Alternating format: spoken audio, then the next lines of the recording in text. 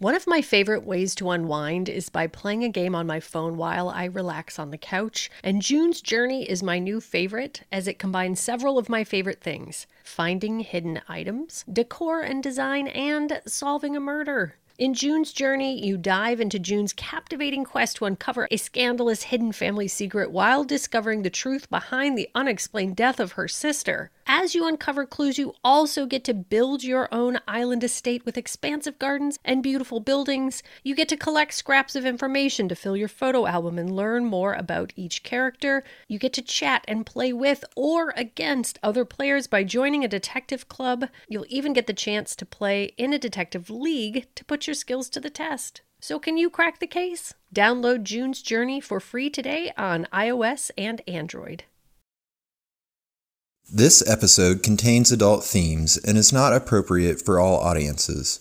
Listener discretion is advised.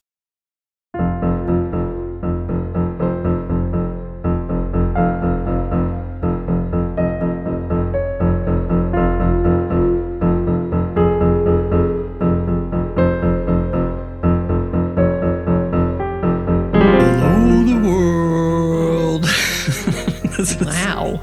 This is They Will Kill, a true crime podcast.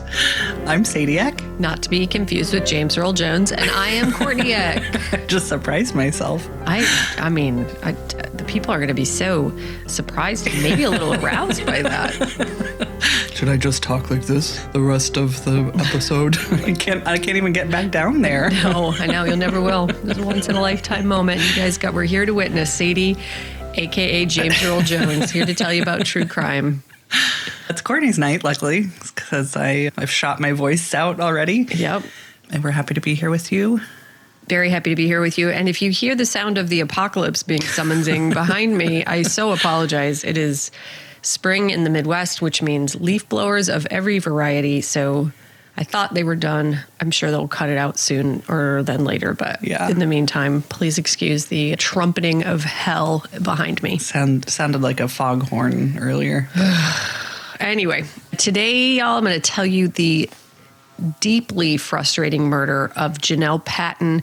This was a listener suggestion. So thank you, listener, for sending me down this hallway of no return. Yeah, I know. It's like, thank you for this lovely gift of terribleness. Of deep frustration. So, Janelle Patton was born in Sydney, Australia in 1972 and was described as outgoing, intelligent, and a happy-go-lucky person who had an eye for detail. She was a very hard worker and was well-liked by everyone who knew her, well, most everyone, despite also being described as very straightforward. She was very close to her parents and generally a very loved person. Quote, she was thin, feisty, fit, and organized. She preferred structure to chaos, but so many of her actions left a trail of wreckage she could neither see nor cared to see. She was the kind of person that others would notice when she walked into a room and had a, quote, obsessive and intense personality that left her boyfriends reeling and at times her family staggered.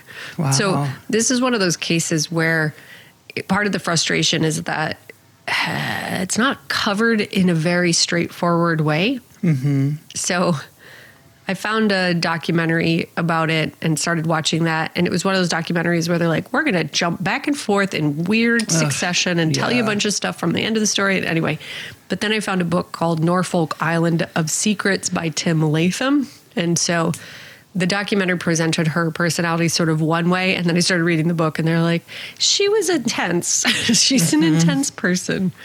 So I think that's important, is we tend to, and I understand why, but like when people die, we want to erase the things that maybe aren't as positive, but I think that it kind of takes away from who they were as a complete person. I totally agree. Yeah, we just flatten them out. And this is definitely the case. It's also relevant, I think, in this case to know that she was a complicated person. she was deeply loved and very well known. And she was also like, she didn't give a fuck. You're about to find out Janelle Patton didn't give one fuck. Good for her. Yeah. And she doesn't need to be loved. Yes, exactly. So she struggled with eating disorders like so many young women do and had a tendency to use alcohol as a way to cope with her issues, which is what usually led to the chaos she could be known for. Her brother said that people sometimes thought she was domineering, but she actually came across as controlling because she was so intense about making other people happy, which is something I can relate to deeply. In 2002, Janelle was 29 years old and living on Norfolk Island, which is an Australian island of just 1,300 people and is located just north of Auckland, New Zealand.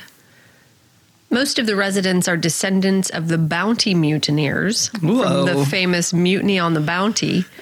Okay. Yeah, which was the mutiny of the ship The Bounty that was on a mission to, quote, collect and transport breadfruit plants from Tahiti to the West Indies. And basically they had a 5-month layover in, I think, Tahiti, and they were like just chilling out, living on Hammock Island, and then they get back on the ship and they're like, fuck you, basically, and mutinied. And then they got in trouble and they got sent to Norfolk Island. There's also a penal colony out there and stuff. So they're very proud of the fact that they are descended from the Bounty mutineers. So Janelle had left her job working in a bank in Sydney and moved to the island and took a job at the South Pacific Hotel in 1999. So no one knows exactly why Janelle made the move, but people think it was to get a fresh start after a breakup and to just sort of spread her wings from living with her family. She didn't exactly fit in on the quiet island and didn't like following the unspoken rules of the place. People who knew her said she was known for, quote, using and abusing men and never holding back when telling people how she felt about them. Janelle had been involved in very abusive and aggressive relationships, and she and a friend on the island had gotten so heated with each other that they'd taken out mutual restraining orders against each other. Yeah.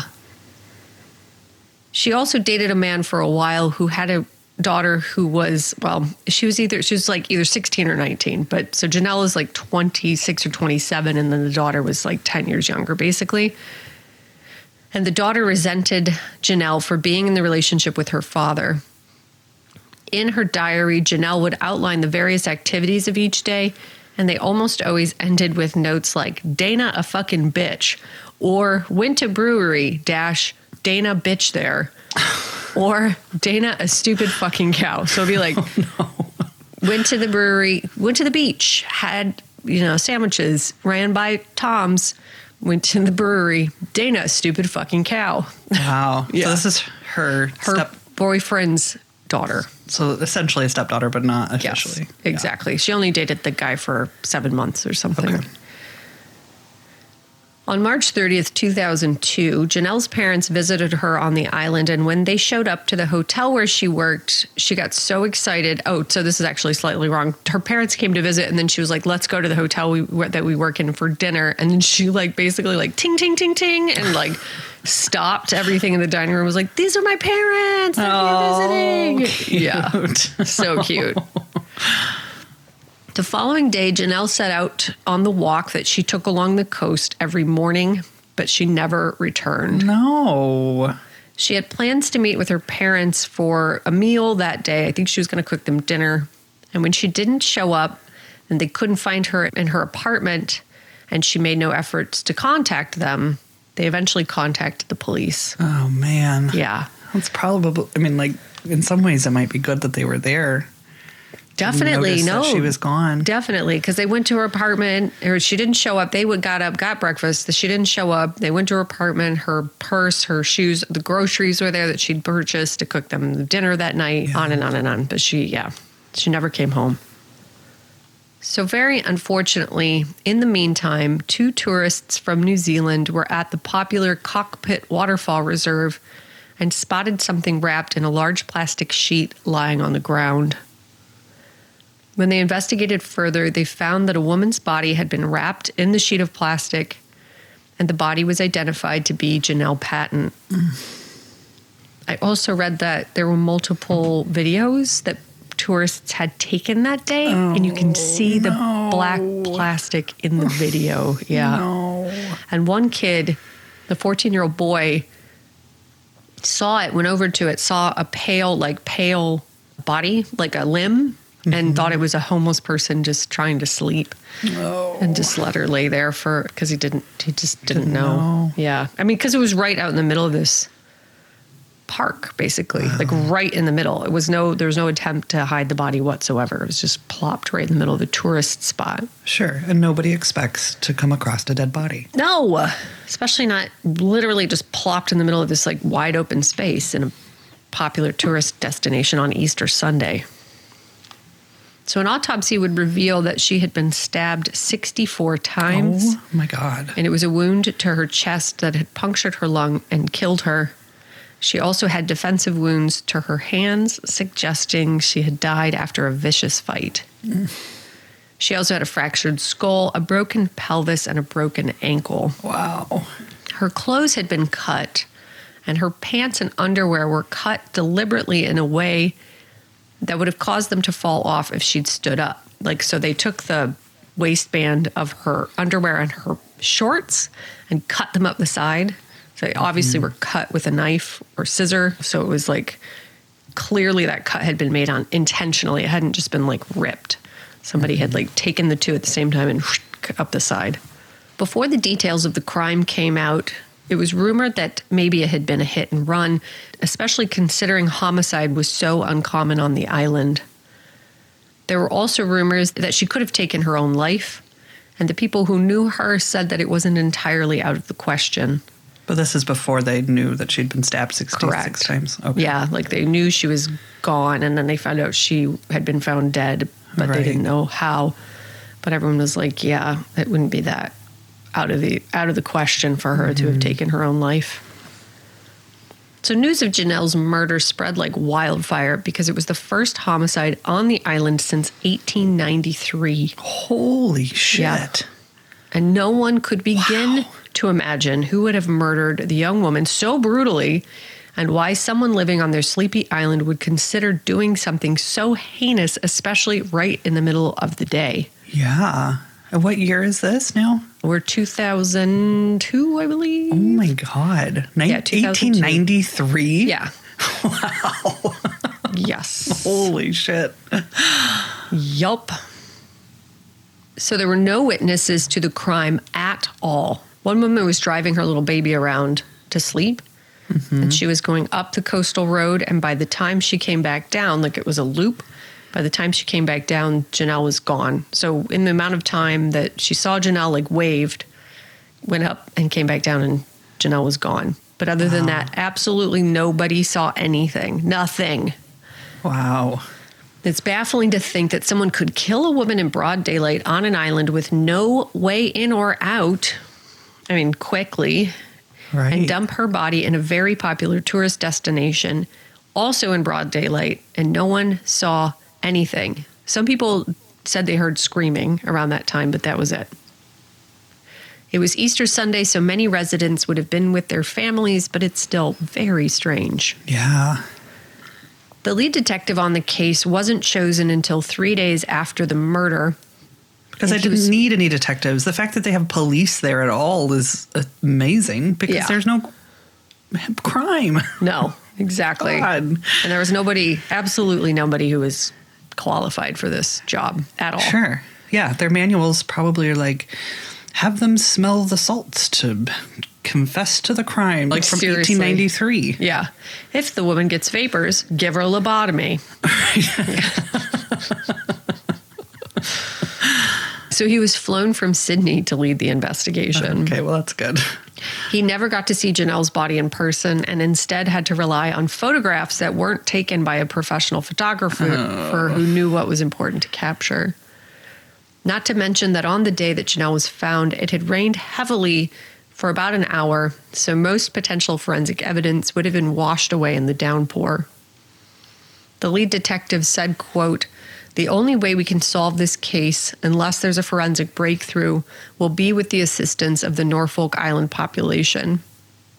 He also thought that the island residents likely knew more than they were saying and, quote, "If they have that knowledge and they're hiding it and keeping it to themselves, there could be a variety of motivations for that, from fear, loyalty, disinterest." So every person who visits the island has to travel through customs and present their passport. Wow. So every person on the island that day would have been accounted for, and there were 2,700 people present on the day that she was murdered.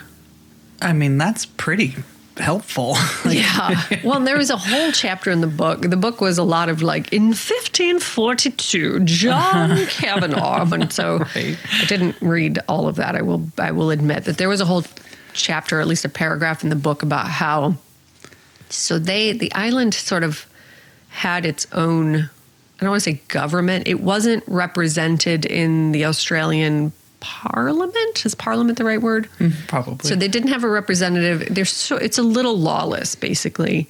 And right around this time, there was a whole thing that came out where somebody in power was like, Norfolk Island is a shit show, and we need to get control of them, and blah, blah, blah. And I think it was just a politician posturing to gain control of the island, basically, like full control. So they were a little bit, it's not like a unincorporated area. Or so it was like they were a part of the Queen's rule, but also a little outside of it. And so I think part of the way that I'm assuming they were keeping shit safe-ish was by having a customs coming in and out of the island. So police basically had to work their way backward and whittle the list down until they found the person who committed the murder. They quickly whittled the list down to 16 persons of interest, including Janelle's parents, because they'd been on the island that day. Janelle had a boyfriend who lived in Auckland, and he spoke to Janelle the night before her murder. He said she was generally very happy and was excited her parents were in town, but did report that she had mentioned that someone had been, quote, prowling around her house at night. Oh. And she thought someone had been through her underwear drawer and messed up her bed, so she'd started locking her doors. Someone had also called Janelle at 2:20 a.m. the morning before she was murdered, and the call lasted almost 2 minutes, but police couldn't tell who it was from, except that it wasn't from someone on the island. Janelle then got up, worked the breakfast shift at the hotel at 7 a.m., and her coworkers all said she was in great spirits. Janelle had plenty of enemies on the island and off of the island, including her ex-boyfriend with the daughter that she hated, and a recent ex-boyfriend that she had been in a physical fight with on Valentine's Day, and police had found a note that she'd written to him that said, quote, "Look, Bucket," his nickname, "I'm sore. I'm bruised big time. I'm devastated by everything you said and did to me last night. On top of that, you'd been bitching behind my back, and I never thought a friend would do that. You made it clear your opinion of me, so let's just leave it at that. I have to go now. Sorry." Bucket, whose full name was Lori Quintal, said that he'd only gotten physical because her rage could be so unstoppable, and, quote, "A man's got a right to protect his body and his property, and he'd only gotten physical to force her to leave his home." There was one of the boyfriends, too, I think it was the one with the daughter that she hated, said something to her after they broke up, like, "Well, you've officially got your first enemy on the island. Congratulations." So lots of volatile relationships in Janelle's life. So police tested the plastic that Janelle was found wrapped in and uncovered palm prints on the sheet that belonged to a local builder named Steve Cochran. Steve had absolutely no connection to Janelle, and it was eventually assumed that the plastic had been stolen from his work site because he frequently used sheets of plastic like that for his construction jobs. All of the 16 people on the original suspect list were crossed off over time, and the case eventually went cold. Then in 2004, the lead detective on the case, Bob Peters, who'd come from Australia, he also was working remotely for most of the time. So somebody would call and be like, "Oh, we found this thing." He'd be like, "Okay, I'll be there in 2 days," or whatever. Yeah. So he was looking back over old records from the cases from around the time of the murder and found a fingerprint card from a burglary that had occurred just before Janelle was killed. Peters decided to test it against the prints found on the plastic tarp she'd been found in and was very surprised when they got a hit. Oh. That print led them to 28-year-old chef Glenn Peter Charles McNeil, who had been living on the island at the time and then moved back to Nelson on the South Island of New Zealand. Detectives knew they'd need more than just the print to make an arrest, so they tried to track down the car that he'd been driving at the time, but after months of searching, they had no luck. Then one day, McNeil's former neighbor heard on the radio that police were searching for a white Honda and remembered that one had been abandoned in front of his house. He tried to take it to the dump at one point, but the dump had been closed and all locked up, so it had been sitting in his backyard ever since. Holy shit, dude. Yeah. That's amazing. Police searched the trunk of the car and found, quote, a speck of blood, flecks of paint, and glass fragments similar to those found in Janelle's hair. Police tracked down McNeil in New Zealand, where he was living with his girlfriend and 2 children, and he was taken into custody and immediately confessed to killing Janelle. Oh, man. McNeil claimed that he'd smoked a little weed in the morning and was driving in the area where Janelle took her morning walks and got distracted when his pack of cigarettes dropped and he reached to retrieve them. He said that when he looked up, Janelle was right in front of his car, and so he accidentally hit her. When he got out to investigate, he was sure Janelle was dead, so he panicked and put her in his trunk, then drove her back to his home. McNeil was already suspected in a local burglary, so he said he couldn't chance calling for help for Janelle or going to the police to report the crime. He said that once he was home, he heard Janelle moaning inside of the truck, and so rather than calling for help, he got a knife from his kitchen and stabbed her once. Oh, really? His story did not match the evidence, right? Because No. well, remember, she was stabbed 64 times and had like 1 billion broken bones. And defensive wounds. Yep. So police showed him a photo of Janelle's hand with all the defensive wounds on it, and he immediately changed his story to say he'd stabbed her 3 or 4 times and claimed she didn't hold up her hands or fight back. He said he then fetched the large piece of plastic Janelle was found in from a work site near his house, wrapped her in it, and disposed of her body in an area where he was sure she would be found. He said he fully intended for her to be found, and he felt terrible that she was dead, and he hadn't intended to kill her in the first place. Whoops.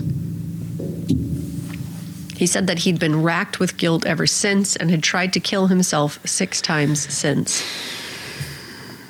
His account didn't fully add up to the injuries, however, like we mentioned before, as Janelle had defensive wounds and had clearly fought for her life, and McNeil claimed he'd simply walked to the trunk, looked the other way, and stabbed her once. Oh, give him a break, dude. Yeah. There was also some question as to why only one of his fingerprints was found on the plastic, considering he must have touched it hundreds of times as he wrapped Janelle in it and transported her to the site where he dumped her. There were also 10 other sets of fingerprints on the plastic, and only 2 suspects had been matched. Despite this, McNeil was immediately arrested and transported back to Norfolk Island to stand trial for Janelle Patton's murder. McNeil's identity had to be kept a secret in an attempt to assemble an impartial jury on such a small island, and trial started on February 1st, 2007. By the time trial had begun, McNeil had recanted his confession, claiming it was coerced and that he'd made his statements because he suffered from mental health issues and couldn't remember anything he'd told the police. He told the Supreme Court, quote, "I did not kill Janelle Patton. I did not abduct her. I did not see Janelle Patton that day." And that he, quote, would have admitted to anything due to his mental health problems. McNeil had been battling drug addiction at the time of his arrest and had been in a mental institution just before. As I mentioned a bit before, the condition of Janelle's body after the attack didn't fully match McNeil's confession, especially the fact that he'd said he'd accidentally hit her and then only stabbed her once to kill her, but didn't savagely attack her. It also seems that she would have lost some items of clothing if she'd been killed in one location and then moved to where her body was found, as her clothes were cut and torn so badly they were very loose on her body. Mm-hmm. None of McNeil's DNA was found on Janelle's body, but the DNA of an unidentified woman was. Oh. The defense also wondered if Janelle's shorts and underwear had been cut to make it look like it had been a sex crime. She had not been sexually assaulted. Also, the spot of blood in the trunk was too weak to be conclusively linked to Janelle. So you'll remember they found glass shards, a spot of blood, right, flecks of paint. Huh? Yeah, and glass that was similar to the glass that was in Janelle's hair. So, despite the shaky evidence and McNeil's retracted statement, after 11 hours of deliberation, he was found guilty and sentenced to 24 years in prison.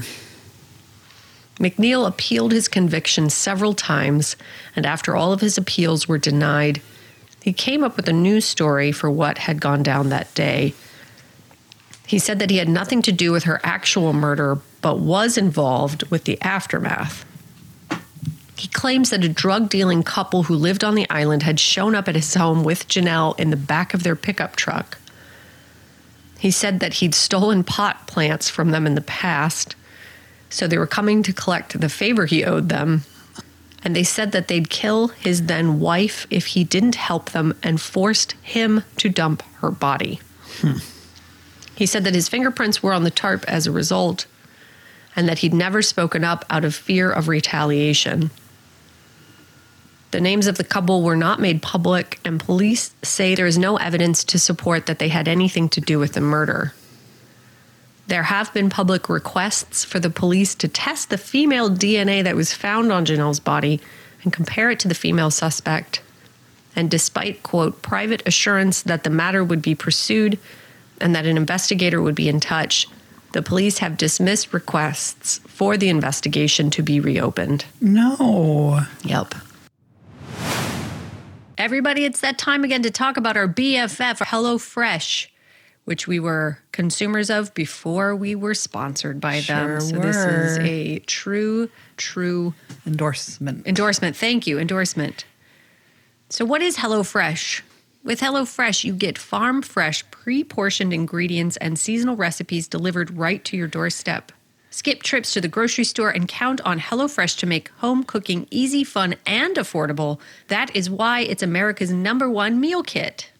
HelloFresh does more than just delicious dinners. Not only can you take your pick from 40 weekly recipes, but you can choose from over 100 items to round out your order, from snacks and easy lunches to desserts and pantry necessities. Everything arrives in one box on a delivery day that you choose. HelloFresh makes dinner time a snap with deliciously easy options that will please everyone at your table, from fit and wholesome to pescatarian to veggie. They have a meal plan that suits your lifestyle, plus you can swap out proteins and sides to your liking. So HelloFresh, when it arrives at my door, #1, my children get very excited because they like to help cook. The recipes are easy to follow. The ingredients are ready to go. A little choppy, throw it in a pan, then you eat it, and it's delicious. It is delicious, and you learn a lot, too, which is not something I expected. Absolutely. Add a little bit of veggie stock to things to give them a little bit of extra umami punch. Throw a little tablespoon of butter in there. Never hurt anybody. The food is really delicious. The options are great. They're craveable. There's comfort foods. There's healthier options. And I've said this before, and I'll say it again. Last night, Laura made me a HelloFresh because I had to work very, very late. And my wife, who is good at everything but cooking, becomes a good cook when HelloFresh is in the fridge. Go to HelloFresh.com/theywill16 and use code theywill16 for 16 free meals plus free shipping. So go to HelloFresh.com/TheyWill16 and use code TheyWill16 for 16 free meals plus free shipping. Today's episode is also sponsored by the brilliant people at Care Of. Care Of is a subscription service that ships high-quality, personalized vitamins, supplements, and powders conveniently to your door every month. Health is deeply human, and it has to be personal, so Care Of is there to help you find what works for you. You take a short, in-depth quiz about your lifestyle and health goals for a personalized, doctor-backed recommendation. The quiz can be retaken at any time to switch up your packs as your lifestyle and needs change.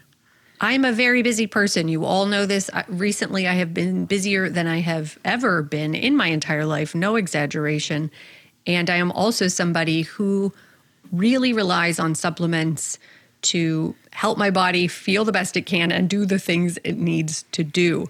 One thing that I have a hard time with is sleeping. It's been something I've struggled with my entire life.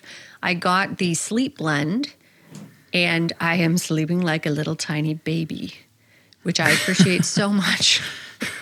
My guts are not always the best. I've always had issues with my gut health. I got the gut check. The thing I particularly love about it, it's a probiotic blend, but it's also pre-portioned, so it's very easy to just grab one of the sticks, bingo, bango, done, ready to go. Absolutely. Yeah, I put the chia and flaxseed in my yogurt in the morning. Yes, I do too. Tastes delicious. I don't even notice the flavor, which is awesome. Same for the vitamins. No yucky burps. They're also pre-portioned, so you just know what you take. You take the pack, you put it in your face, you're good to go. I love chia too, by the way. I cannot get enough of chia, and it's something I definitely rely on. And when I'm traveling and I don't have it, I can tell. I'll just say that. I can definitely tell. For 50% off your first Care Of order, go to takecareof.com and enter code TheyWill. Go to takecareof.com and enter code TheyWill. And we're saying 50% off, you guys. That is amazing amount of savings on your own health and well-being. And for real, honestly, if you're struggling with anything in your life, you need a little boost, you need a little help out, give it a try. Do it. Hey, it's Kaylee Cuoco for Priceline. Ready to go to your happy place for a happy price? Well, why didn't you say so? Just download the Priceline app right now and save up to 60% on hotels. So whether it's Cousin Kevin's Kazoo Concert in Kansas City, go Kevin, or Becky's Bachelorette Bash in Bermuda, you never have to miss a trip ever again. So download the Priceline app today. Your savings are waiting. Go to your happy place for a happy price. Go to your happy price, Priceline. One thing that detectives hadn't been able to explain earlier was McNeil's motive for the very personal attack, as there was no evidence that he and Janelle knew each other. But then NBC News was covering the story on Norfolk Island, and a man named Greg Magri, who had been a very close friend of Janelle's, and the person who supplied a lot of the insider information on Janelle's life after her death, claimed that Janelle and McNeil had come to his house late one night. This guy, Greg Magri, he came up in the NBC News thing, and he's in the book a lot. He's the one who's like, she used and abused men. He raises up a little red flag for me. He just had an awful lot to say about her that wasn't the most positive. It wasn't openly outright negative, but I don't know. And then when he showed up in this NBC News thing, all of a sudden out of fucking nowhere, and was like, oh yeah, they knew each other. After he's already been convicted. I'm like, definitely don't look at me. Yeah. Yeah. So he said they showed up at around 11 p.m. one night, and that the three of them had talked and had drinks for several hours, and that Janelle and McNeil seemed friendly but not romantic. He said he'd never told the police because they just never asked him. Okay. God. Despite claiming that McNeil and Janelle did know each other, he says he thinks that someone else was involved that hasn't been caught yet. Man. The one thing that I read over and over when researching this case is that everyone involved thinks that no one will ever know what actually happened to Janelle Patton while she was taking an innocent walk on Easter morning. Quote, Why Janelle Patton was murdered may become another of Norfolk Island's enduring mysteries. In addition to the reminders of the bounty mutineers, the penal colony ruins stands a small wooden bench to honor a lovely woman who had come here to find herself and was taken away far too young. Her father says, quote, "I'm going to miss Janelle for the rest of my life. I still talk to her. I still think of her. He took my daughter. He took something that was very important and precious." Oh. And that, my loves, is the fucked up story of the murder of Janelle Patton. Kind of solved, not really. What the fuck? What the fuck? I was like, ooh, we're going to get into it. We're going to get into really what happened. No. Now, this is what happened. Let me tell you what happened. Tell me. A woman that was kind of a problem on an island got murdered. Some detective from another place gets assigned to the case. There's not been a thorough investigation. It rained on her. There was not good evidence. There was a lot of pressure for the island to, like, quote unquote, get under control. Mm-hmm. This guy shows up. He does immediately confess. I don't know what happened before the confession, but you can see it on tape. He's like, yeah, I killed her, and just like launches into this very calmly, just says, yeah, I hit her accidentally. I panicked. I stabbed her once. But that's weird. You know, if you had actually done it, you would have had a little bit more information about what had actually happened. Gets convicted, and everyone's like, good, done. She's not somebody that people were fighting for, right? She was, right. The island certainly wasn't fighting for her because they didn't really want her to be there, it seems like. The police were like, good, done and done. It's been solved. Ugh. But it doesn't add up. It's like he clearly had some knowledge of what happened, but it doesn't seem like he was the one that did it. He certainly didn't like accidentally hit her and then stab her once. Like, that's not what happened. So maybe he accidentally hit her, was on drugs, and then was like, shit, I got to make sure she's dead. And then she fought back. But I think he would have just said that. Maybe he omitted that so he would feel a little bit better or something, that he still stabbed her to death, but he wouldn't have stabbed her 64 times. No. You know? No, unless he like hit her on purpose to get her. Right. Well, and that's a lot of people to kill her. Think that she got hit on purpose. Right. To take her down. Right.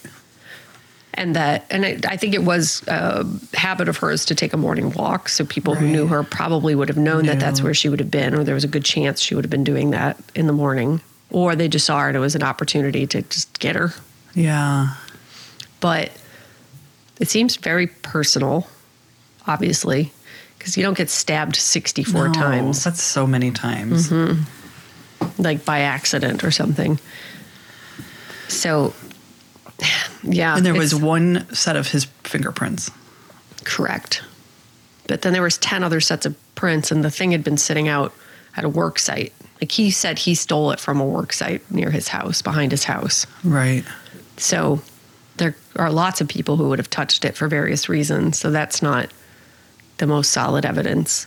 It just proves that he touched the plastic. But another guy touched the plastic and got cleared. Right. Right?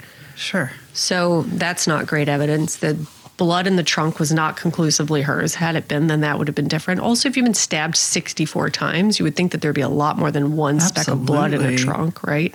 Well, and he said he stabbed her in the trunk. Exactly. So if that was true, the thing would have been full of blood. Even if he'd stabbed her once, enough to kill her, there would have been enough blood in the trunk to test.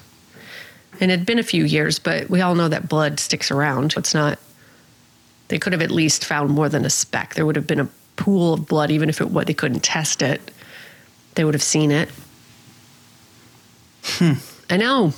And then there was none of his DNA on her body, but there was female DNA on her body. And the cut to her underwear does seem like either a woman or a man and a woman killed her, then staged it to look like a sex crime. And probably McNeil definitely probably didn't actually kill her, maybe helped cover up the murder, but probably didn't kill her. Yeah. But he's still in prison for her murder. I don't And like nobody's it. really doing anything about it. Yeah. And I didn't watch the whole documentary about why the guy doesn't think it was him, because it seems pretty clear to me. I kind of jumped out of there and found the book and started going down that path instead, because I was more interested in her, right, than McNeil. But the guy who did the documentary is the one who presented the information to the police and was like, this is why he didn't do it. And they're like, thanks, but bye. Like, Yeah, we're not going to keep working on it. we don't really care enough to do anything about it. But yeah, it's not a solved case. I'm going to just go ahead and pretty solidly say this isn't a solved case. No, I think that's accurate. Yeah. Because he did have drug issues. He had mental health issues. So if you take a guy who's suffering a mental breakdown, who's on drugs, withdrawing from drugs, whatever, he didn't seem squirrely or out of sorts, but he could have been confused. He could have helped cover it up and had enough information to say, yeah, I hit her and then I stabbed her so she would die. And maybe that was information he was fed from the other people, or maybe he had seen her body and knew she had been stabbed and so made it up. Who fucking knows? I mean, the police could have led him to say those things. Right. Like Yes. they do sometimes. Well, and they showed him a photo. He was like, yeah, I stabbed her once. And they're like, then how do you explain this? He's like, oh, I stabbed her 4 times. in her hand, like on her arm or wherever the picture was. Yeah. No. And if his mental health was bad enough that he was in a mental hospital at some point around the same time, like, it's not just like, oh, I have mental health issues as an excuse. Like, sounds like he legitimately did. And it was around the time of his confession too. It wasn't even like around the time of her murder. He had just, I don't know what the proximity to the confession was, but it was right before the confession that he had been institutionalized. And I don't know for how long or for what, but yeah, he had recently been in a mental hospital seeking treatment. And then the police show up, arrest him, and he's like, yep, I did it. But then immediately was like, I didn't do it. I didn't do it. Just JK. Oh, yeah, it came out wrong. Yeah. Yeah. And then they just have this shaky evidence, real shaky evidence tying him to her. And all of it. It's just not a good case. It's not a good case. It's a rush job. I just hate a rush job. No. Especially in 2002 on this small island where everyone's just desperate to get this thing buttoned up. Right. Mm-hmm. Well, that's not cool, dude. So that's not cool. Especially somebody with a lot of enemies, like a lot of people with motive. Yeah. And she, like one of the boyfriends, I think it was Bucket, said that one time he was cooking dinner for her and she was like, I have to go to the bathroom or something like that. And then he comes to check on her because he hasn't heard from her and she's just gone. Oh, no. And she had gone to stalk her ex-boyfriend while on a date. Oh, my God. Yeah. Oh, no. Yeah. Oh. She was just obsessed with him. And I think it was the guy with the daughter. Yeah. So she was just she would do things like, and absolutely not to victim blame at all. But it's just like, if I had that information, and that information is very available. If I was a detective and I had that information, I wouldn't be like some random chef stabbed her 1 billion times. I'd be like, okay, I think we need to look into this a little bit more. And I don't know what, if they did, I don't know anything, but it's just like, if she had been a lot of the people that we cover who had literally no enemies and ended up dead, then maybe I'd be like, sure, random chef checks out. But Janelle was not a like little wilting little flower. She was a badass who spoke her mind and drank too much and made poor decisions after she drank and was still just a big, vibrant, wild personality even when she wasn't drinking. There was more to it than... Absolutely. Yeah. It's like we need to like clue it. We need to like murder mystery. Like put all of the potential suspects in a room together in a mansion. Exactly. And uncover the truth. Totally. Sucks. That sucks, dude. So thank you, listener. Honestly, I'm glad you suggested the story. I get very frustrated by unsolved or shittily solved murders, but she does seem like somebody who is not cared for, not by her family. Her parents obviously very much loved her. And I really, like you said earlier, they were like, we're so proud of her for fighting the guy. We're so proud of her, or girl, or both. We're so proud of her for her big personality and her unwillingness to back down. And she was very loved. There's no doubt about it. But I don't think she was given a fair justice. There was not fair justice. It's not a good case. It's not a comfy, happy, yummy. Up. No, not at all. So I appreciate the opportunity to tell her story and to look into it a little bit more. And there are enough people out there who have felt the same and written books about her and things. So yeah, that makes She's me not happy. just forgotten. No. But it would be really cool if the person who actually did it was put to justice. And if McNeil didn't do it or partially did it, that he was appropriately punished or let off the hook. Right. For being an additional victim. Right, exactly. It's never okay to put somebody in prison for crimes they don't commit. Nope. Well, there you go, everybody. Wow. And I just realized that this is a main feed episode. Yeah. So my enthusiastic, deep-voiced intro I just let you go for it. Yeah. Thanks. So if we need to redo that to be more profesh for the main feed, we can do that too. No, it's a little peek behind the curtain, guys. A little peek of what you get in the Patreon if you dare. People are like, oh God, no. As you were doing it, I was like, if I heard that, would I keep going or would I bail? Don't know. I actually don't know the answer to that question. But well, if we can always re-record the intro. No, I think it's good to weed them out every once in a while. Weed out the ones who can't hang, who are too aroused. Like, ooh, this one looks profesh. I like their thumbnail photo. Like, what the? Oh my God. They're going to figure it out eventually. They're going to figure it out one way or another. So they might as well figure it out right up at the top, who we are and what how we do this. I have no idea what day of the week it is. And the boys are done with school for the year. And Courtney was here for her mom's birthday. Happy birthday, Mom. Happy birthday, Mom. Then Ryan took the boys camping yesterday. And I don't know who I am or what day it is. And I fully thought it was the end of the week. And it was a Patreon episode. Yep. And then oh boy. So you're welcome. Happy to be here. If you made it this far, congratulations. You are one of us. You are our people. Yes. And you probably want to hear a few names for name time. Yeah. Right? For those of you who are new here, who have made it this far, if you go back to the Charlotte Grabby episode many, many, many years ago. So many. I mentioned a woman named Cindy Pancake just because it was cute. She had no bearing on the case whatsoever, but she was interviewed for the case, and I squeezed her name in there because it was so cute. And that spurred years and hundreds, maybe thousands of names at this point that people have sent in that are equally cute, funny, adorable, to be celebrated, to be honored. And so this, y'all, is that. This is name time.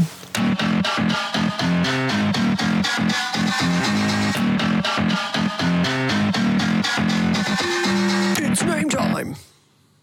First, we have Jackie Mackey. God, I will never get sick of rhyming names. Never.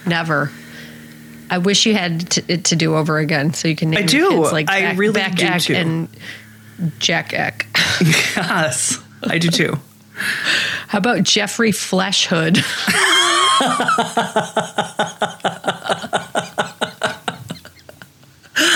Jeffrey is is always funny. With anything with Jeffrey is funny.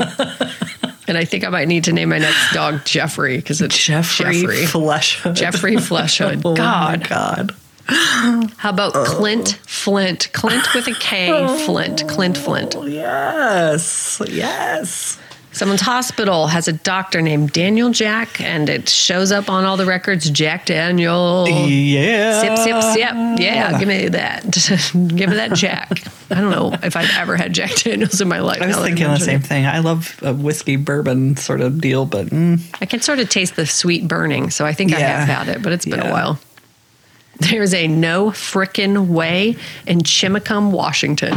Wow. Yes. F-R-I-K-K-E and no, N-O dot, so maybe number or nominal. I don't know what no stands for in this case. N-O period frickin' way in Chimacum, awesome. Washington.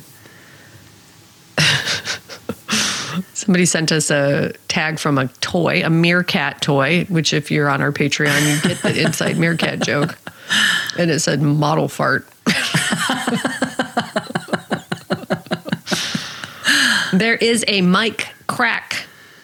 Yeah, there is a Stingray Rob who's trying to get into NASCAR, the Indy 5, I think Indy 500. Oh, I mean, he's in. Stingray Rob is in? I mean, yes. No, I don't know. Yes. Okay, yeah. I'm not following I was like, NASCAR. That is the one thing that our state has is the Indy 500, so maybe you would know. Stingray Rob. There is a Thrush Lane. Ooh. And this is true. I looked this up. There's a Ditched, Quick, and Hide law firm, and they are divorce lawyers. For real. For real. They have a website, Ditched, Quick, and Hide. Wow. That's pretty shocking. Wow. It's shocking. And that's it for this week, you guys. Short and sweet. Short and sweet. Keep them coming. But we got Jeffrey Fleshhood to... God, that one really surprised me and delighted me. You know who else surprises and delights us? Our Patreon supporters. Yeah! For as little as $5 a month, you can get a whole other show. Always ad-free. Whole ass episodes. So get on over there if you want more of this for some reason. And also, if you sign up, we will shout you out in the style of my delusional ramblings as we are about to do. Oh, boy. Who do we have this week? Thank you so much to Alex G. Alex gonna get you on the money. Alex gonna get you tonight. Alex gonna find you and bite you and tell you that everything will be all right. 'Cause Alex is gonna do it and knows how to throw it around in a cool way. Alex is gonna take you to ground, and that means you're found inside of you. What did you find inside of you in the ground with Alex? Well, let me tell you, you found your meaning, you found your being, you found the reason for this singing, which is Alex, which is Alex. Alex.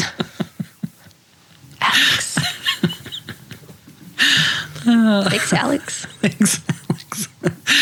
Oh, thank you so much to Lily S. Oh, fuck, man. See, give me something like Lily. Lily. One of the best all-time, best ever names. And it just sort of takes this breath out of me in a good way. Ah, God. I mean, it's like... The fact that not everybody on the planet is named things like Lily, Charlotte, Jeffrey, you know what I mean? Yeah. Like we all have a choice of what to name ourselves and each other, and Lily isn't the permanent answer. You know what I mean? Right? It's beautiful. It's beautiful. If your name is Lily, and I know a Lily, and she, man, stylish, graceful, unique, charismatic, attractive in a conventional sense, but also in a, like, you're like literally just like magnetic, mysterious. You have to be mysterious to be a Lily. Stylish, kind, thoughtful, deeply feeling, deeply thinking, grounded, but a little flighty in an interesting way. Funny. The Lily I knew had this like best ever speech impediment when she was little. Like, so, like quotably cute, not just typical, and like didn't just change R's into L's or what into W's, just changed like S's into G's or just like, what the, how did you even come up with that, Lily, you genius? Yeah, that's every Lily. Lily's, yeah. I don't know why we're not all named Lily, and we should be. And I proclaim, moving forward, all Lilies are Lily. We are all Lilies.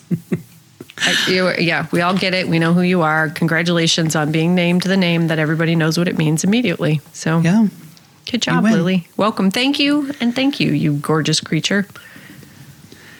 Thank you so much to Nat A. Ah, Nat, tat, tat, tat, on the tippy top of my roof comes Nat.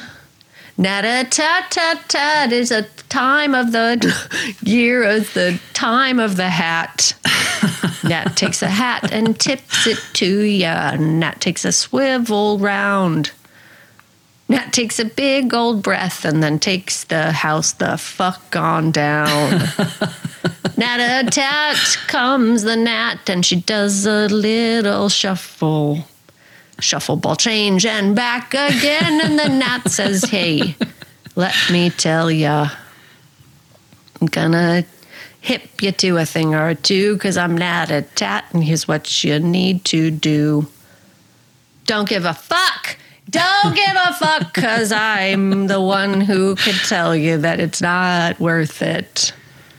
It's worth it to be yourself and get on the roof and do a little shuffle ball change and take your pants off if you want to, throw them down and stomp on them and then put them on and it looks cool somehow. And then you wink and then you sink into yourself and remain there fully intact and happy as a Mad Hatter on the roof tapping. Nat-a-tat-tat, she's coming back, and you should all be looking out for it, because Nat-a-tat-tat is where it's at. She's the fucking best. Believe it. Thank you, Nat. Thank you. Last but not least. Thank you so much to Alexander O. Oh, Alexander O stands for opportunity to look inside. Find Alexander. Where does they hide? Alexander hides in and amongst and around and above and between. Alexander is the liminal space where if you are afraid to face yourself and each other, Alexander O will take you by the hand, guide you through and into the future. Alexander O is the beginning and end, the front and the back, and the everything. Alexander O can show you where to go, but the trick at the end is you're already there. What? I know. Thank you, Alexander O, for being everything and all things, and basically the embodiment of time being a flat circle. Yes. My favorite hyper-focus on this earth. Yeah. Much like you, Alexander O. We love you guys so much. Oh, we love you so much. We will never get over it. Here. Thank you so much for being here. Thank you for your support. Thank you for listening. Thank you for half listening, hate listening, not listening, any kind of listening you're doing. It's appreciated and welcome, and we love you. We really do. If you want to spend more time with us, you can go to our Facebook, Instagram, TikTok, or YouTube at They Will Kill. You can go to our website, theywillkill.com. And you can always email us at theywillkillpodcast@gmail.com. Yes, you can. Before we continue, I just want to remind you all that Courtney has another podcast. Thanks. Called Please Leave. Please Leave. Which is not what we want you to do right now, No. unless you're going to go over there and listen to very scary stories. I like to save them up and listen to a bunch at once, and I don't know why, because it kind of ruins my life, but Yeah. I did that yesterday, and because I'm home alone for the next day or so, I listened to some in the middle of the day while I was gardening. And then I was driving home and realized I was going to be alone the rest of the night. And I called Courtney and I was like, I don't know what am I doing? I'm scaring myself so bad. And I wanted to keep listening, but I had to stop because I was going to be too scared to be home alone. They're really, really, really good. They continue to be good. I don't know where she comes up with these ideas. I don't have that in my brain. And I know Courtney really well. And then she like comes up with this like totally fucked up scenarios that are really legitimately scary. It's so fun. And I deeply love her for it and also pretty much hate her for it. So go listen. Yeah. Thank you for that. I love it. I love doing it. I really don't. It's not me being humble or demure. I really don't know where the stories come from. And it is a blast when they show up. I'm like, oh, there you are, you fucking weirdo. Yeah. So if you like scary stories, go over there and do what you can to share the word about it to your other people that you know in your life who like scary shit, because it's really good. I will say, too, that so Ben Chandler, who is my muse at this point, he's one of the voice artists over there. He kind of was the first person that I heard read my stories, and I was like, fuck, he's so good. This is so good. He's so good. Anyway, he lives in London. He's a Brit, and his mother is our biggest fan at Please Leave. Oh, hands down. I love that. And I kept seeing Mandy Chandler liking, posting, commenting. She's just all over it. And he admitted the other day, he's like, my mom is your biggest fan. I was like, oh, that's who Mandy is. I thought at first it was his girlfriend or wife or something. Anyway, and he's like, she doesn't like horror at all. She really does not like horror. He's like, but she's so into your stories because they're not traditionally scary. They're not like gory necessarily. They're they're going to fuck with your head. Yeah. That's my personal flavor brand of horror. Yeah, mine too. But they are scary for sure, just in a different, more sophisticated way. Yeah. So if Mandy Chandler can hang, you all probably can too. Anyway, give it a shot. Just don't do it when you think you're safe and then you're going to go home and be alone for a while. Today's episode that dropped is actually funny. So if you need a little bit of relief, it's definitely creepy, but it's also, I was laughing out loud editing it. I actually wrote it months ago, and then I gave it to my dear friend who takes forever to do anything, and she recorded it and it wasn't quite right. It's also a very long story. So anyway, I sent it to Nicholas, one of my other voice artists, and he re-recorded it, but it had been so long since I wrote it that listening as I was editing, I was like LOLing. I think that's pretty funny. Yeah. So anyway, thank you for the plug. I am very proud of it, and I want to keep doing it. So it's not going to take away from this by any stretch. It's weird how they sort of work together so beautifully. So I know. I want people like I wish that I was somebody different plugging the podcast, because I feel like people are like, oh yeah, sure, whatever. It's like that's your sister, but I'm legitimately a huge fan. Thanks. Of the podcast. Thanks. Thank you. Rate, review, and subscribe. Yes, please. Send us some reviews. We love it. We love it. You can write a little miniature novel in honor of us. Mm-hmm. Please do. or in opposition of us. We get both. Whatever. It's fine. Whatever you want to do. Yep. Thank you, AJ Bergens, for your music. Thank you so much. And remember, if you haven't watched Vanderpump Rules, get all over on it, guys. That is it. There's a little something for everybody on Vanderpump Rules, especially these days. Yep. I finally caught up. I know, I did. I rushed. I was like rushing through to get to the end. And now I'm kind of laughing at myself because I didn't know that everybody knew what had happened before it happened, right? Everybody meaning the cast or everyone in the world? Well, I mean, I think that because it was a thing that came out in real time. Right. There's a big scandal right now. If you're not familiar, there's like a huge blow-up scandal that is the reason that so many people are rushing back to Vanderpump Rules. And so it wasn't necessarily like a secret. Like it wasn't a shocking reveal when it was airing to most people who follow Vanderpump, right? Right. No. Well, I mean, it was a pre-shocking reveal, so everybody found out about it before it happened on the show. What I mean. But it was right. It was so like in real time, they were finding out what happened, and then the episodes were airing later. Yes. And if I had known that, I wouldn't. But I was like, I did not want to know what was going to happen. Yeah. But then it started to become more prevalent on social media and stuff. And so I was like, I got to get through this quick. Yeah. And then I got through it, and I kind of already knew what was going to happen because I couldn't completely stay off of all of the internet. And then I was laughing at myself like, no, I could have known. Still.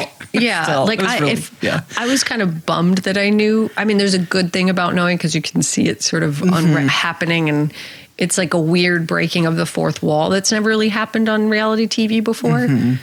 Where the editors are presenting one storyline, but there's a very different storyline happening behind the scenes. So it was, as viewers, it was really fun for everybody to be in on something together and sort of know what's coming. It was just like a meta sort of new experience that no one's ever really had, I think. And the producers and most of the cast didn't know as it was being filmed what was coming. Right. So that was really fun. But at the same time, I was kind of bummed that I knew, because it's always fun to just get a weird fucking surprise, especially because you're so invested in these weirdos. And it really is. But it's watching. It's worth watching. And it's really about like a Khaleesi style rise of the women. Just that's the only little detail I'll give. But man, it's like, it's just a whole new thing. It's a whole new experience with reality television. It always has been, but especially now. So get your little booties over there. If you're even remotely interested in reality TV, it is by far the best reality TV show, and I have been a fan for years. I remain a fan, and I'm even more a fan than I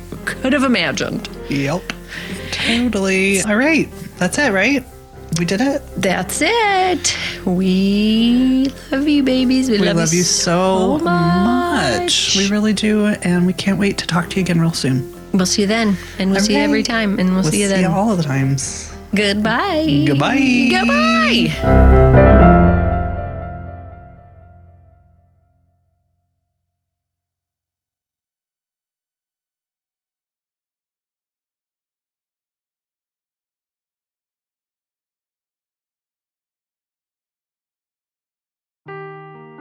Seeking the truth never gets old. Introducing June's Journey, the free-to-play mobile game that will immerse you in a thrilling murder mystery. Join June Parker as she uncovers hidden objects and clues to solve her sister's death in a beautifully illustrated world set in the Roaring '20s. With new chapters added every week, the excitement never ends. Download June's Journey now on your Android or iOS device, or play on PC through Facebook Games.